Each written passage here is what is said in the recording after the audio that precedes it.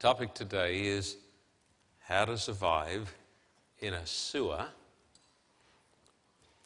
and how to stay intact in a whirlwind, in a tornado. Society today has become very, very complex, very, very stressful, very, very unhealthy, and very, very dangerous. We're a long way removed from those old movies where you saw Ma and Pa sitting on the front porch, sipping lemonade, when the biggest event in their lives and the most exciting thing was the church picnic. Society has changed tremendously in 40 or 50 years. Is that true or not? Tremendous changes. I was brought up as a boy in Brisbane, in South Queensland, which is the northern part of Australia. Oh, it's about halfway up the coast on the eastern side.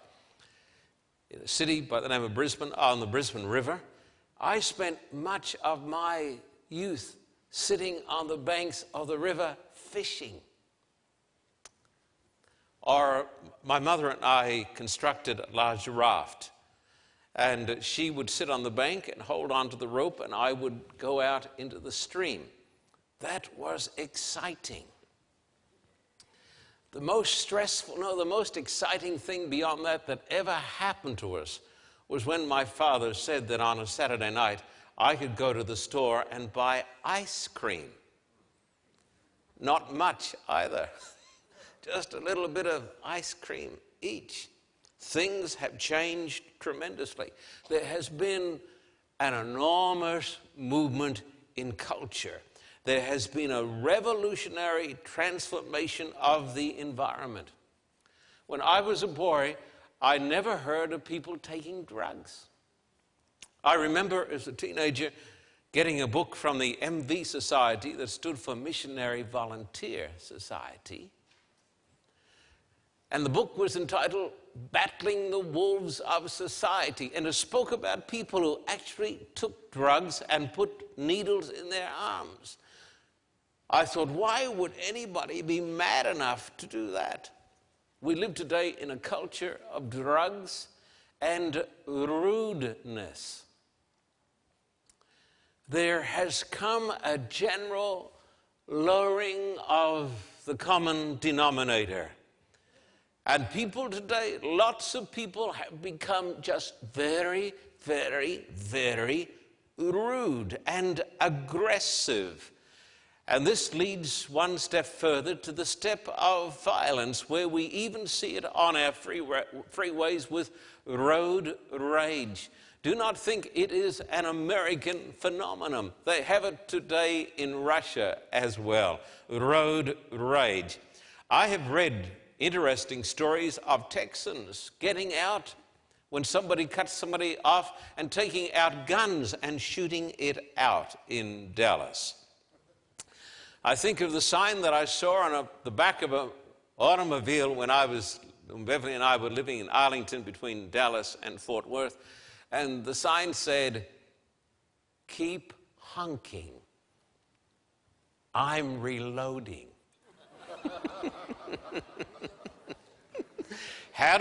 You didn't get that? Let me say it again. On the back of a pickup, there was the sign that said, "I will enunciate my words more plainly for your ears," which I think are not working too well. "Keep honking. I'm reloading." This is our society. We live in an age, my friend, when it is the norm for people to be dishonest. And then if you turn to the church for salvation, you may be in for some rude shocks. I've turned on television as I've been surfing through the channels, and there I see the most amazing phenomena. I see a preacher who blows people over. And then he takes off his coat, and there are millions of people saying, "Amen, hallelujah." This is kooky. This is kinky. This is twisted religion. People say, no, it's the Holy Spirit. No, it's not the Holy Spirit at all. It's stupidity. Show me anywhere in the Bible where a prophet took off his coat and twirled it around and knocked a bunch of people over with their legs sticking up in the air on the stage. So you've got to be very careful what you believe with the television evangelists and with many, many churches. And then I've watched on television, I was asked to go along to these meetings. They said there's a mighty outpouring of the Holy Spirit up there in Toronto, brother. You're getting left behind. The holy laugh. The holy laugh. Where people laugh uncontrollably and roll over, and people say, this is the outpouring of the Holy Spirit. This is not the outpouring of the Holy Spirit. This is hysteria. This is mass hysteria. This is religious charlatanism at its worst. It's fakey and it's fraudulent and it's worth nothing. But millions of people believe it. And all of this with road rage and all of these problems that are happening to people, it can lead to mental and religious instability. There has come into our society a callousness for human life that you and I would not have believed in 50 years ago. Did you know? Now, I know this is going to offend some people, but I happen to believe that that which is conceived and that which is born in a mother's womb is not a thing but a baby. I'm sorry if all of my friends will say, no, it's not a human being, it is only a thing, and therefore it is expendable. But every year we manage to kill 1.4 million babies a year. Over 4 years we do as much as Hitler did during the Second World War in getting rid of the weak and the inconvenient. You say, but what is your biblical reason for this strong talk? My biblical reason is that the Bible says that before I was born and I was being formed in my mother's womb, God knew all about me. And if that is so, then the fetus is not a thing, it is a soul made in the image of God. But society has changed so much, you see. The Bible hasn't changed. Then I think of television itself. I'm glad that we have these devices that we can turn the stuff off. But the crudity, the violence, the sexual perversions, the big loudmouths who think that if they can say the F word loud enough, it conveys a type of sophistication. Crude, ignorant, barbaric ideas. Then there is rap culture.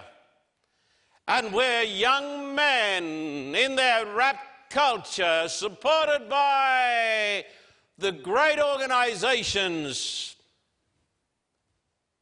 the great media organizations, the great magazines, talk about women as bitches and talk about murder, killing women and raping women.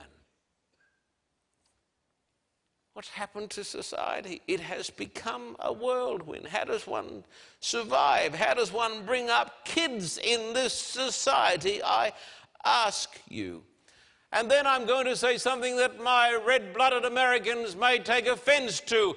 It is that America has a new God, and it is not Jehovah, it is sport. Where we glorify people who get girls pregnant and who spread AIDS. And some of these men who are the heroes of the young people, the footballers and the basketball players, they boast, hey, I have slept with 10,000 women. And I passed on AIDS. And so we put their names in the Hollywood Walk of Fame. What are we teaching people? What sort of twisted society have we become? And how does a person survive in this? Where little kids are taught that winning is not just important. They're told winning is not just important, winning is everything. That's sick. That's sick. Winning is not everything. being a good person is everything. Losing can be a good thing if you deserve to lose, because it will teach you to do better the next time round. Is it any wonder that we have so many mental problems? What do they say today? Is it 1 in 3? No, is it 1 in 4? Or is it 1 in 5 of us who live in North America who suffers from a mental problem? Today we don't put them in hospitals. We let them loose upon the world. We see the disintegration of the family. We all face tremendous financial pressures. We hear of our friends who go through bankruptcy. We find that most of us at least have to work. We are so much better off than people who lived 50 years ago, because now the mother cannot stay home, because how can she stay home when we have to work to pay for all of the things that we have?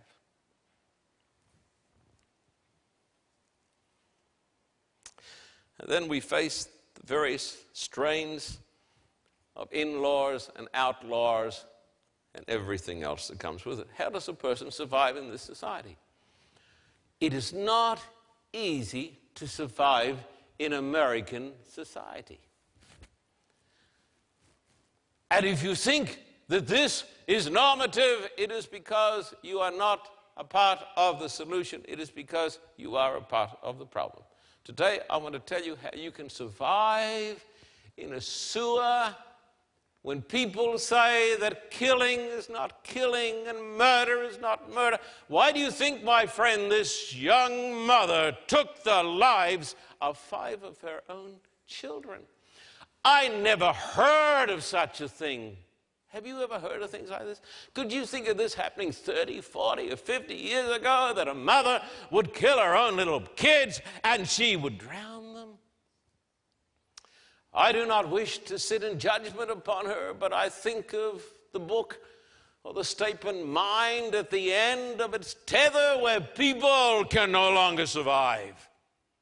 And they do the most horrendous things because they can no longer cope. How can I cope? Would you please turn in your Bibles to Romans 12 and verse 1. Romans chapter 12. Now this verse points us in the right direction, but I need more than this verse, as you're going to see. Romans chapter 12 and verse 1. Therefore I urge you, brothers, in view of God's mercy, to offer your bodies as living sacrifices, holy and pleasing to God. This is your spiritual act of worship. Do not conform any longer to the pattern of this world, but be transformed by the renewing of your mind. The Bible says, and it's quoted in this way in Phillips' translation, don't let the world around you squeeze you into its own mold. The Bible says, be strong. The Bible says, don't be like the people on Hollywood Boulevard. Don't be like the people on television. Be strong. But how can I be strong? The Bible says, be pure. But how? Now, as the rest of the world knows, in California we have an energy crisis. That's our problem today. Not only do we have an energy crisis with rising gas prices, lack of electricity, but there is an energy crisis. The purpose of this meeting today, by the grace of God, is to show you how you can connect to the powerhouse and how you can survive and swim in a sewer and how you can stay in one piece in a tornado when the world is falling apart. Please come with me to Hebrews chapter 4, verse 12. Hebrews chapter 4, verse 12, written, we believe, by St. Paul. He says, for the word of God is living and active. For the word of God is living and active. For the word of God is living and active. sharper than any double-edged sword. It penetrates even to dividing soul and spirit, joints and marrow. It judges the thoughts and the attitudes of the heart. The Bible says the word of God is powerful. Listen to me. Jesus, in Matthew chapter 4, said these words, "It is written, man shall not live by bread alone, but by every word that proceeds out of the mouth of God." Man can survive if he is connected to the Word of God, where we find the power. Would you come over here to 2 Timothy chapter 3, verse 15 and 16, the words of the great St. Paul, 2 Timothy chapter 3, and verse 15 and onwards. "And how from infancy you've known the Holy Scriptures, which are able to make you wise for salvation through faith in Christ Jesus. All Scripture is God-breathed and is useful for teaching, rebuking, correcting, and training in righteousness, so that the man of God may be thoroughly equipped for every good work." I hold in my hands today the greatest gift that God has given to the human race, apart from our Lord. That is the Bible. It is the powerhouse. I want to tell you today how if you learn to use the Bible, you'll be able to survive in a sewer and to stay intact in a tornado. I want you to think of the power of God. Listen to me very carefully today, because my heart is in this, as in few sermons. When God spoke at creation, this was the word of God. The Bible says God spoke and it was. God actually spoke and the universe appeared. When the children of Israel were going through the Red Sea, when they came up to the point of the Red Sea, God spoke and the Red Sea parted. When Jesus Christ was raised from the dead, it is through the power of the Word of God. This book contains and is the Word of God. Look at me. I've seen things that some of you have not seen. I've seen hundreds of thousands of atheists and communists and Marxists come to a knowledge of God and be saved, have their lives changed within a tremendously short period of time. As my friend Danny Shelton has said, the most amazing thing, he said, you can see 10,000 people at 7 o'clock in a meeting, unbelievers, 10,000 people, and at 8 o'clock, 10,000 believers. Why? It is the power of the Word of God. Is it the power of the speaker? No, no, no. It is the power of the Holy Spirit working through the Word of God. Let me tell you a story, how I became convinced about this. When Beverly and I were out of college a few years ago, we were sent to a little town in the outback of Australia. It was as outback as you can get. It was called Broken Hill. 700 miles from Sydney, out in the desert, surrounded by conditions like the Sahara Desert. Bitterly cold in winter, terribly hot in summer. I was an intern, just graduated from Avondale College, therefore I had all the answers. When you meet a person who's got all the answers, it's because he's got practically none. I was working with a wonderful evangelist, and he said to me, "Now, John, I will tell you how to win souls." I was like a sponge. I wanted to prove. I wanted to soak it all in. I wanted to go out and conquer the world. He said, "What you need to do is get a projector and get these film strips that are made by our brethren in Washington. They are beautiful. Beautiful pictures of Jesus, and the texts go up on the screen.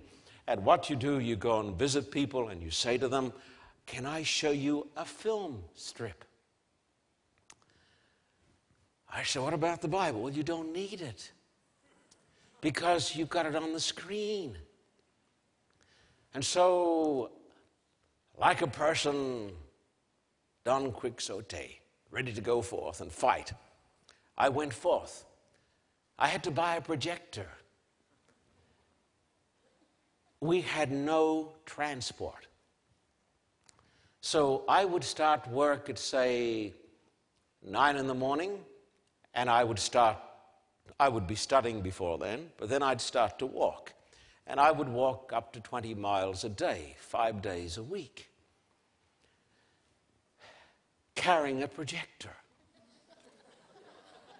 And I would go into homes and I'd say, I have something, let's see the pictures. So I would have a picture show. We would turn out the lights. We would be in the dark. And we would look at lovely pictures of Jesus and the text on the screen. There was a young man, I thought he was an old man, but he was a young man. His name was Jack Harris. He came to me and he said, look, you got no money, have you? I said, no, I haven't got a thing. Really, not much. Beverly was canvassing, selling books to get a deposit on our first car, a little Volkswagen.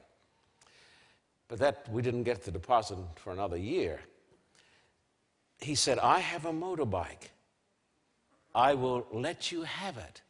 There's only one catch. It doesn't have first gear, second gear, third gear, but it does have fourth gear. I said, how do I get it to go? He said, it has no starter either. But he said, you have to run with it. And if you run hard enough and fast enough, then you spring on the bike and you let out the clutch and off you go. This is what I did. You've got to run almost 20 miles an hour. That is okay. I believe in jogging. I am a good jogger. But it's difficult to run at 20 miles an hour with a projector around your neck. I had a projector with a leather band around my neck. As I ran, it was like a pendulum. When I'd get on the motorbike, I would be sailing along. I had to always travel fast. You know why? It had only one gear. So when I came to hills, I had to be going at a sufficient speed that I could whiz over the hill. I couldn't change gears. There were no gears to change. It was fully automatic. And so I went forth to conquer the world with an Elders projector, a bunch of film strips. And I gave hundreds of Bible studies. No, I didn't. I showed hundreds of pictures, thousands of pictures. Not one person who watched the film strips gave his life to Christ. Not one. Some folks said to me, because they took mercy upon me, I was 22 years of age. I was 25 pounds lighter than I am now. They said to me, can you just talk to us from the Bible? Oh, I said, this is not the way it's done. I'm working for an evangelist who's told me how you're going to be saved. They said, come on the bike, but leave the projector behind. Of those people, like the Dunstans and the Campbells, what a memory. The Dunstans and the Campbells, they all were won to Christ and baptized because of the Bible. The power is not in the Word that's on the screen, in the dark. The power is when the lights are on and you can look people in the eye and you can show them the texts out of the Bible and they can see the Word of God for themselves. And so in Russia and other places, as soon as I can, I get the lights on because the devil does his deeds in the dark. I get the lights on and I get the Bibles out. And glory be to God, I've had the privilege of baptizing some 20,000 people around the world. The purpose of the Bible is not to make us geologists or scientists or surgeons or mathematicians or astronomers. The purpose of the Bible is to lead us to salvation. That's the purpose of the Bible. When I read the Bible, I should not read the Bible critically to say, I'm going to find out something so I can belt this sister on the head or belt this brother on the head. I'm always scared of people who are always talking about the Bible, but never winning souls. Just a lot of hot air. A lot of hot air. We read the Bible to get home to heaven, not to become smart. Every day, my friend, must have a little Sabbath. Every day must have a little Sabbath in it. A sanctuary in time, a window on eternity. We live, you see, in an age when everything has to be delivered 10 minutes ago. A murder mystery must be solved in 40 minutes. You've got 20 minutes for commercials, so the person's got to commit the murder. They've got to find out who done it. The person has to be found guilty. It's all got to be done in 40 minutes. Most people today can concentrate for 30 seconds. That's why our commercials are 30 seconds. I wonder if soon we're going to have in America the Church of the Golden Arches. And people are going to go along there and buy Mac prayers and Mac sermons and give Mac offerings and worship, I say it reverently, Mac Jesus. It's going to be fast. It's going to be cheap. But like the real thing, it's going to give you cancer and heart disease because it's bad nutrition. 2 weeks ago when I came back from Russia, we read the parable of Jesus when he spoke about sowing the seed. Remember the story? The first was on what? Stony ground. On the roadside first. Then the second was on stony ground. And then the third, the seed was sown where there were lots of tares, lots of weeds. Remember that? You know, Jesus was so amazing, wasn't he? He describes us. And the fourth was where the seed got down deep. The seed doesn't get down deep in 5 minutes. It takes time for the seed to get down. And therefore, when I preached my last sermon, Elder Matico, over there just 3 weeks ago today, I said, my final word to you is very plain. Here it is, my beloved Ukrainian friends. My last word to you, if I never see you again, read your Bible every day. Read it every day. Don't read it with a computer either. Get your Bible out. Underline it. Now, what is the message of the Bible? Why should I read this book? The message of the Bible is first and foremost, I'm a child of God. I am made in the image of God. Every little child that is born is made in the image of God. George and Carla are here today. We pray earnestly for little Jessica. Why do they spend this money? I guess the bills now from the HMO, they're going to pay hundreds of thousands of dollars. Why spend it on a little baby? Because that baby is a child of God. And yet other people say if you go back just a few hours, you can throw that baby in a waste paper basket. I don't understand it. I don't understand it, you see. I believe that we are children of God. I believe that also we are sinners and that we're fallen. When I read the Bible, and I've got to do it every day, and if you're not doing it every day, you've got a problem. And people will have problems with you too. But when I read the Bible, I read about David, I see myself in King David. I see his weaknesses. I see my weaknesses. I say, why did God put all this sort of junk in here? It's worse than a soapy. Because it's true. Then I read the book of Psalms, and I read of David's depression and how he prays that God will come and help him, and he repents of his sins. I see myself there too. Then I read about Abraham, man of faith, and I have some faith, but I read of how his faith failed on a number of occasions. I see myself. I read the writings of Peter. When I read about Peter, I see a man who denied his Lord, and I know that there, but by the grace of God, go I. I read the book of Romans, Romans 7, where a man cries out and says, Lord, be merciful to me. The things I want to do, I don't do. Things I don't want to do, I do. And I see myself. The Bible is given to teach me to be distrustful of myself. Listen, very carefully, I'm going to tell you something. Would you like to know the root cause of every psychological disturbance that afflicts our minds?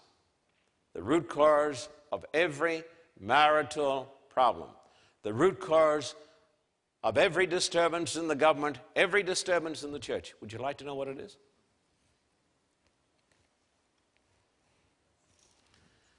A lack of awareness of our own sinful nature. Our pride, our arrogance, our egos, which lead us to trust in the Almighty Self instead of the Almighty God. The Bible is written to teach me what I am. It is written to teach me what God is, who God is. This is what the Bible is about. It's not a book on science or geology. It's a book about God. What is God like? For God so loved the world that he gave his only Son, so that whoever believes in him shall not perish but have everlasting life. The Bible is a revelation of God. One of the disciples said, Lord, show us the Father and we'll be happy. Jesus said, I've been with you for years. You don't know what God's like? Look at me. If you want to know what God's like, don't look at me, but look at Jesus. The Bible is written to teach us great lessons, my need of continual repentance, and to realize that God is so good, and that he's willing to forgive me for my sins if I come in penitence and if I say I'm sorry. As you read the Bible on a daily basis, you discover that which people have not got anywhere in the world except those who do this. You discover peace and power to cope. There is a healing power in this book. The main cause, listen to this, for mental illness in the world and among Americans and Australians is a disconnection with God. When we are alienated from God, we become alienated from people around us and from our own minds. The Bible is the greatest healing force in the universe. It will heal mental problems. I have a new plan. I started this some time ago when I was in Australia. I've got a series of these notebooks. I filled up a couple of them so far.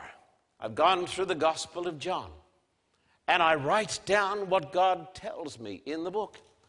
I don't want you reading that. I'm going through the book of Genesis. For hours yesterday, I was on Genesis 1 and Genesis 2, thinking, writing it down, asking questions, finding answers. You've got to do it. Don't try to read the Bible when you're tired and cranky. When you're frustrated and you just pooped out. Take some time, at least 30 minutes, 60 minutes a day, and get a notebook and take a book in the Bible and read it through verse by verse and write down what God tells you. And you'll have power to cope. You will be a new and a different person, and people will notice the difference. The Bible tells us that we are to make disciples. We are not being very successful. We are making so-called converts, but we're not making disciples. Jesus said, go into all the world and make disciples of all nations. Do you know what a disciple is? Do you know what a disciple is?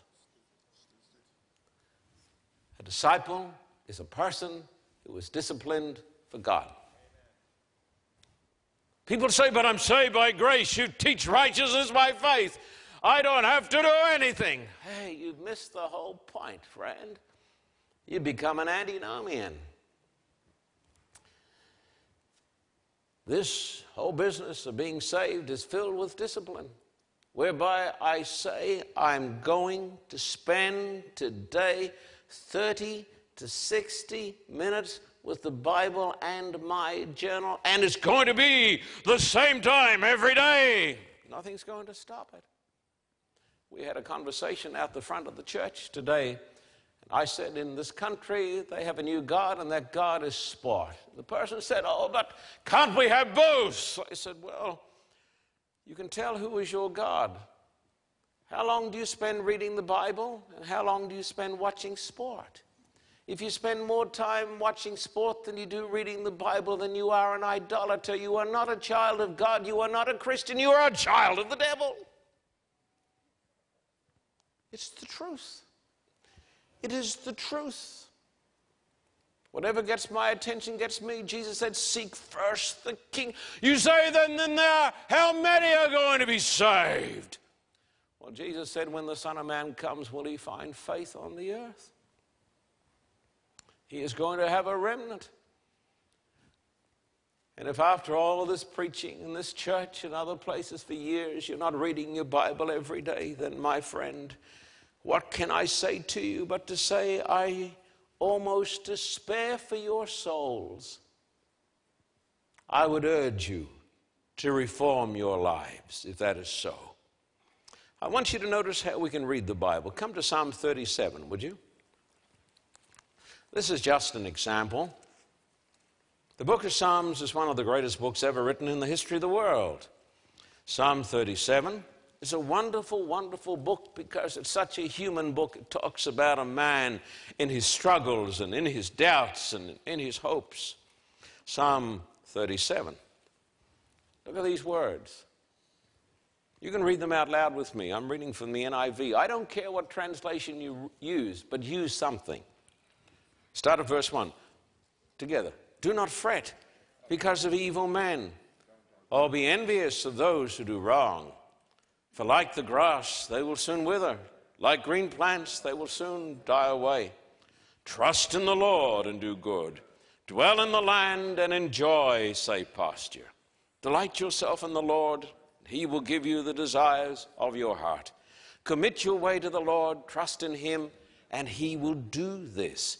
He will make your righteousness shine like the dawn, the justice of your cause like the noonday sun. Now listen, visualize this. Visualize this. You say, it's all gobbledygook, I can't take it in. I can't concentrate. That is because of your sin. When I cannot understand Scripture, it is because I'm resisting the Spirit of God. It is because of the blindness that is in my heart. I need to be reading this book with prayer. The reason so many of you don't read this book is because you are so unspiritual. We need to read it prayerfully. Oh God, I can't understand this, but interpret this to my dumb soul, please. Verse 8, refrain from anger and turn from wrath. Do not fret, it only leads to evil. For evil men will be cut off, but those who hope in the Lord will inherit the land. A little while, and the wicked will be no more. Though you look for them, they will not be found. But the meek will inherit the land and enjoy great peace. Oh, that I might have the tongue of an angel today to motivate you to discipleship. Oh, that the Spirit of God would so imbue me today with such powerful words that every person here will say, I will repent, and I will read my Bible. I will write a journal. I will start with the Gospels. I will start with Genesis, and I will apply these words to myself.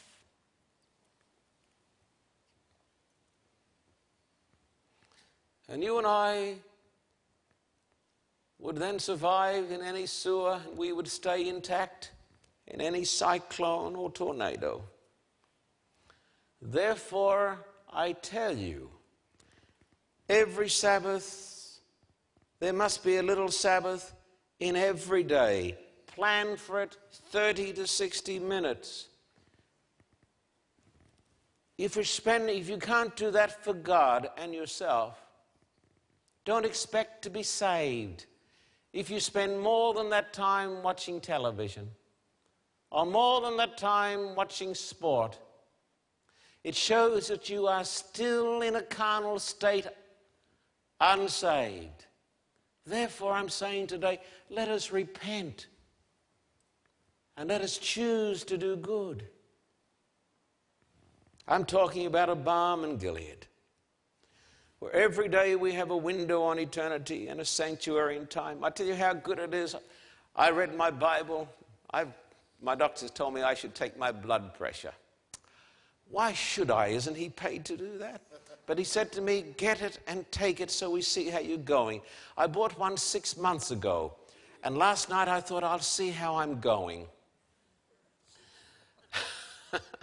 So I took it in the heat of the day. It was a little elevated. And I spent some time reading my Bible. And I took it. It was so low I thought I must have died. There is a healing, calming influence in the Word. How to survive a little Sabbath every day. But now listen carefully. A big Sabbath once a week. Jesus said, remember, Jesus, yes, he said it, remember the Sabbath day to keep it holy. And as Karl Barth is quoted as saying, when the holy day becomes the day of man, society and humanity wither away and the demons rule. I will open my heart to you. Except for an emergency or sickness, those things happen. Sickness or an emergency, to miss going to church on the Sabbath is to commit spiritual suicide. Moody said, many a man like Samson has been shorn of his power. His hair has been chopped off, his power has been chopped off because he never kept the Sabbath. So we need a little Sabbath every day when we read the Scriptures, and a big Sabbath once a week when we spend the whole day with God. Look at Isaiah 58, verse 11 and onwards. Isaiah 58 and verse 11 and onwards. The Lord will guide you always. He will satisfy your needs in a sun-scorched land and will strengthen your frame. You will be like a watered garden, like a spring whose waters never fail. Your people will rebuild the ancient ruins and raise up the age-old foundations. You will be called repairer of broken walls, restorer of streets with dwellings, if you keep your feet from breaking the Sabbath and from doing as you please on my holy day. If you call the Sabbath a delight and the Lord's holy day honorable, and if you honor it by not going your own way and not doing as you please or speaking idle words, then you will find your joy in the Lord. And I will cause you to ride on the heights of the land and to feast on the inheritance of your father Jacob. the mouth of the Lord has spoken. Look at me. Our perversity and our insincerity is often shown when we stay away for church for lesser reasons than we would stay away for work. Oh, so-and-so is not at church today. Why is so? Well, so-and-so is feeling tired. Mr. Employer, where is your employee on Monday? Oh, so-and-so is not at work today. So-and-so is tired. Fired. But we treat God with less decency and honor than we treat our employers. What a bunch of flakes we are. I cannot go to church today, I have a headache. But I can go to a party on Saturday night. We laugh at it, but we're laughing at our hypocrisy and our perversity. We wonder why we are so sick spiritually. Oh, I cannot go to church today, but I can go and catch a plane and fly to the Bahamas or somewhere else on a vacation. And Jesus said, pray that your flight won't be in the winter on the Sabbath day. But I can do this. Why? Because basically we are shams and insincere. And we do not know God. And the church and the knowledge of God is simply like a Band-Aid that we plaster over our gaping sores. And we want preachers who will not tell us the truth, but we want preachers who will say, you're okay, I'm okay. And you're going to heaven when preachers and congregation are going to hell. I say to you, on the authority of God's word, we need a little Sabbath every day, 60 minutes with God. And a big Sabbath once a week. Look at the words, would you please, again, in that chapter, verse 11. The Lord will guide you always. He will satisfy your needs in a sun-scorched land and will strengthen your frame. You will be like a well-watered garden, like a springs whose waters never fail. How to survive in a sewer. I don't apologize for my description of today's society by the term sewer. It is a sewer. You turn on the television and the sewer comes out in the living room. And we teach our children to worship at the one-eyed monster in the living room.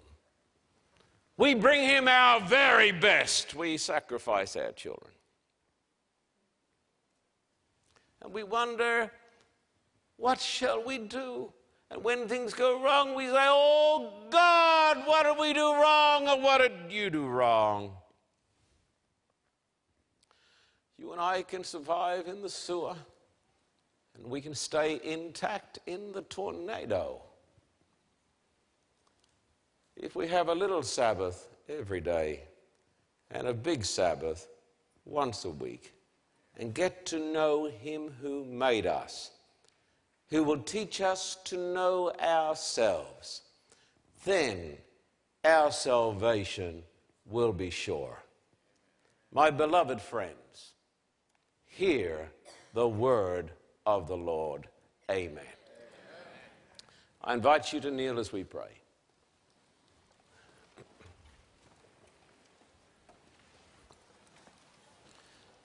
Teach us, our Father, today to read our Bibles. And not just to read our Bibles, but to believe our Bibles. And not just to believe our Bibles, but to obey our Bibles. It's very easy, Lord, in this world in which we live, a world of insidious compromises and all the pressures and all the problems, to become part of the world system. Teach us, dear Father, to be nonconformists as far as the world is concerned, but to be conformists as far as your word is concerned. Bless these dear people. The fact that they are here today is an indication that they want to serve you. Bless them today. Might every person in this church say, I'm going to read my Bible. I'm going to keep the Sabbath. I'm going to be dinky-die. I'm going to be genuine. Because Jesus loves me and I want to be saved. I want to get to heaven. I want to land safe on that other shore. I want to be faithful. How many today will say, now don't raise your hands unless you mean this, and I know you wouldn't, but how many will raise their hands and say, by God's grace, I want to be a disciple. I want to read my Bible every day. I want to be a Sabbath keeper. I want to be true to God. I want to be a disciple, not just a follower walking 20 miles behind. Can you raise your hand if you can say that? I want to be a disciple. I want to be more than a person who walks 50 yards behind, but I want to be a disciple. Dear Father, we're raising our hands today in a vow. Help us to keep it. Because it's easy to put up your hand in church, but it's hard to do it when you're tired out and the kids are driving you up the wall. But help us consciously today to decide that we're going to spend time with Jesus, we're going to read his word, and we're going to have a religion that isn't based upon convenience or emotion, but a religion that is based upon a thus saith the Lord. Bless these dear people whom I love. Put your arms about them, establish them and strengthen them and give them courage and comfort and a firm resolution to be strong in the Lord and to be strong people. People who do not need to be carried except but by you, but people who will win others to Christ because they consider that's the most important work in the world. So bless them today and cover them with your grace and your righteousness for Jesus' sake. Amen.